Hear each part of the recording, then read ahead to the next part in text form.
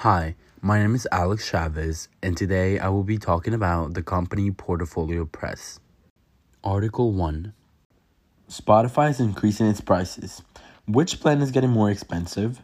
In the United States, Spotify is raising the price for a family subscription, which includes up to 6 users, to $15.99 from $14.99 per month, while prices for other plans such as Spotify Duo, Spotify Premium, and Spotify Student are unchanged.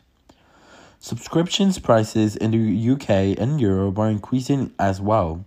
Shares of the music streaming app rose Monday and Tuesday following the news. Shares of Spotify rose after the news came out on Monday and again Tuesday after the market opened, according to the Market Insider data.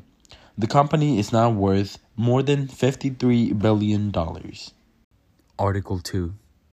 Spotify Premium subscriber count increases 21% to 158 million. Spotify now has 158 million premium subscribers and 256 million monthly active listeners, according to its latest earnings report released last month. It is up from 155 million premium subscribers and 345 million monthly active listeners last quarter.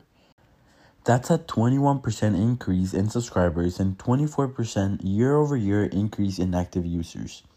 According to the Wall Street Journal, Spotify has also made a profit of 23 million euros, up from 1 million euros a year before. Article 3. Apple, Spotify, and a new battle over who wins podcasting. Podcasts exploded in popularity during the lockdown and are on track to bring in more than $1 billion in U.S. advertising revenue this year.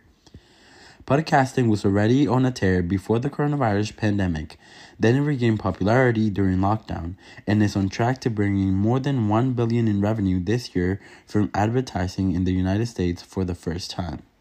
An estimated 116 million Americans, or 41% of the U.S. population over the age of 12, are now monthly podcast listeners, an 11% increase over 2020. Podcasters will pay Apple $19.99 a year to enable subscriptions and set their own prices for listeners. Apple will take a 30% cut of subscriptions revenue the first year and a 15% take thereafter. Spotify, the big spender in exclusives, talent, and technology, has also sought to make the medium more financially viable through advertising and eventually subscriptions. Article 4. International expansion brings Spotify to Africa. Haugen Lovells represented Spotify on its expansion into 80 new countries, many of them in Africa. Spotify has launched in more than 80 new countries, including dozens of nations across Africa. The launch also includes countries across Asia, the Caribbean, Europe, and Latin America. The streaming giant said it will work with local creators and partners to expand our music offerings and deliver a Spotify experience that meets the unique needs of each market. As Spotify enters new markets, they will be able to accelerate the discovery of more genres of music like K-pop and reggaeton that have earned a place in the global music arena.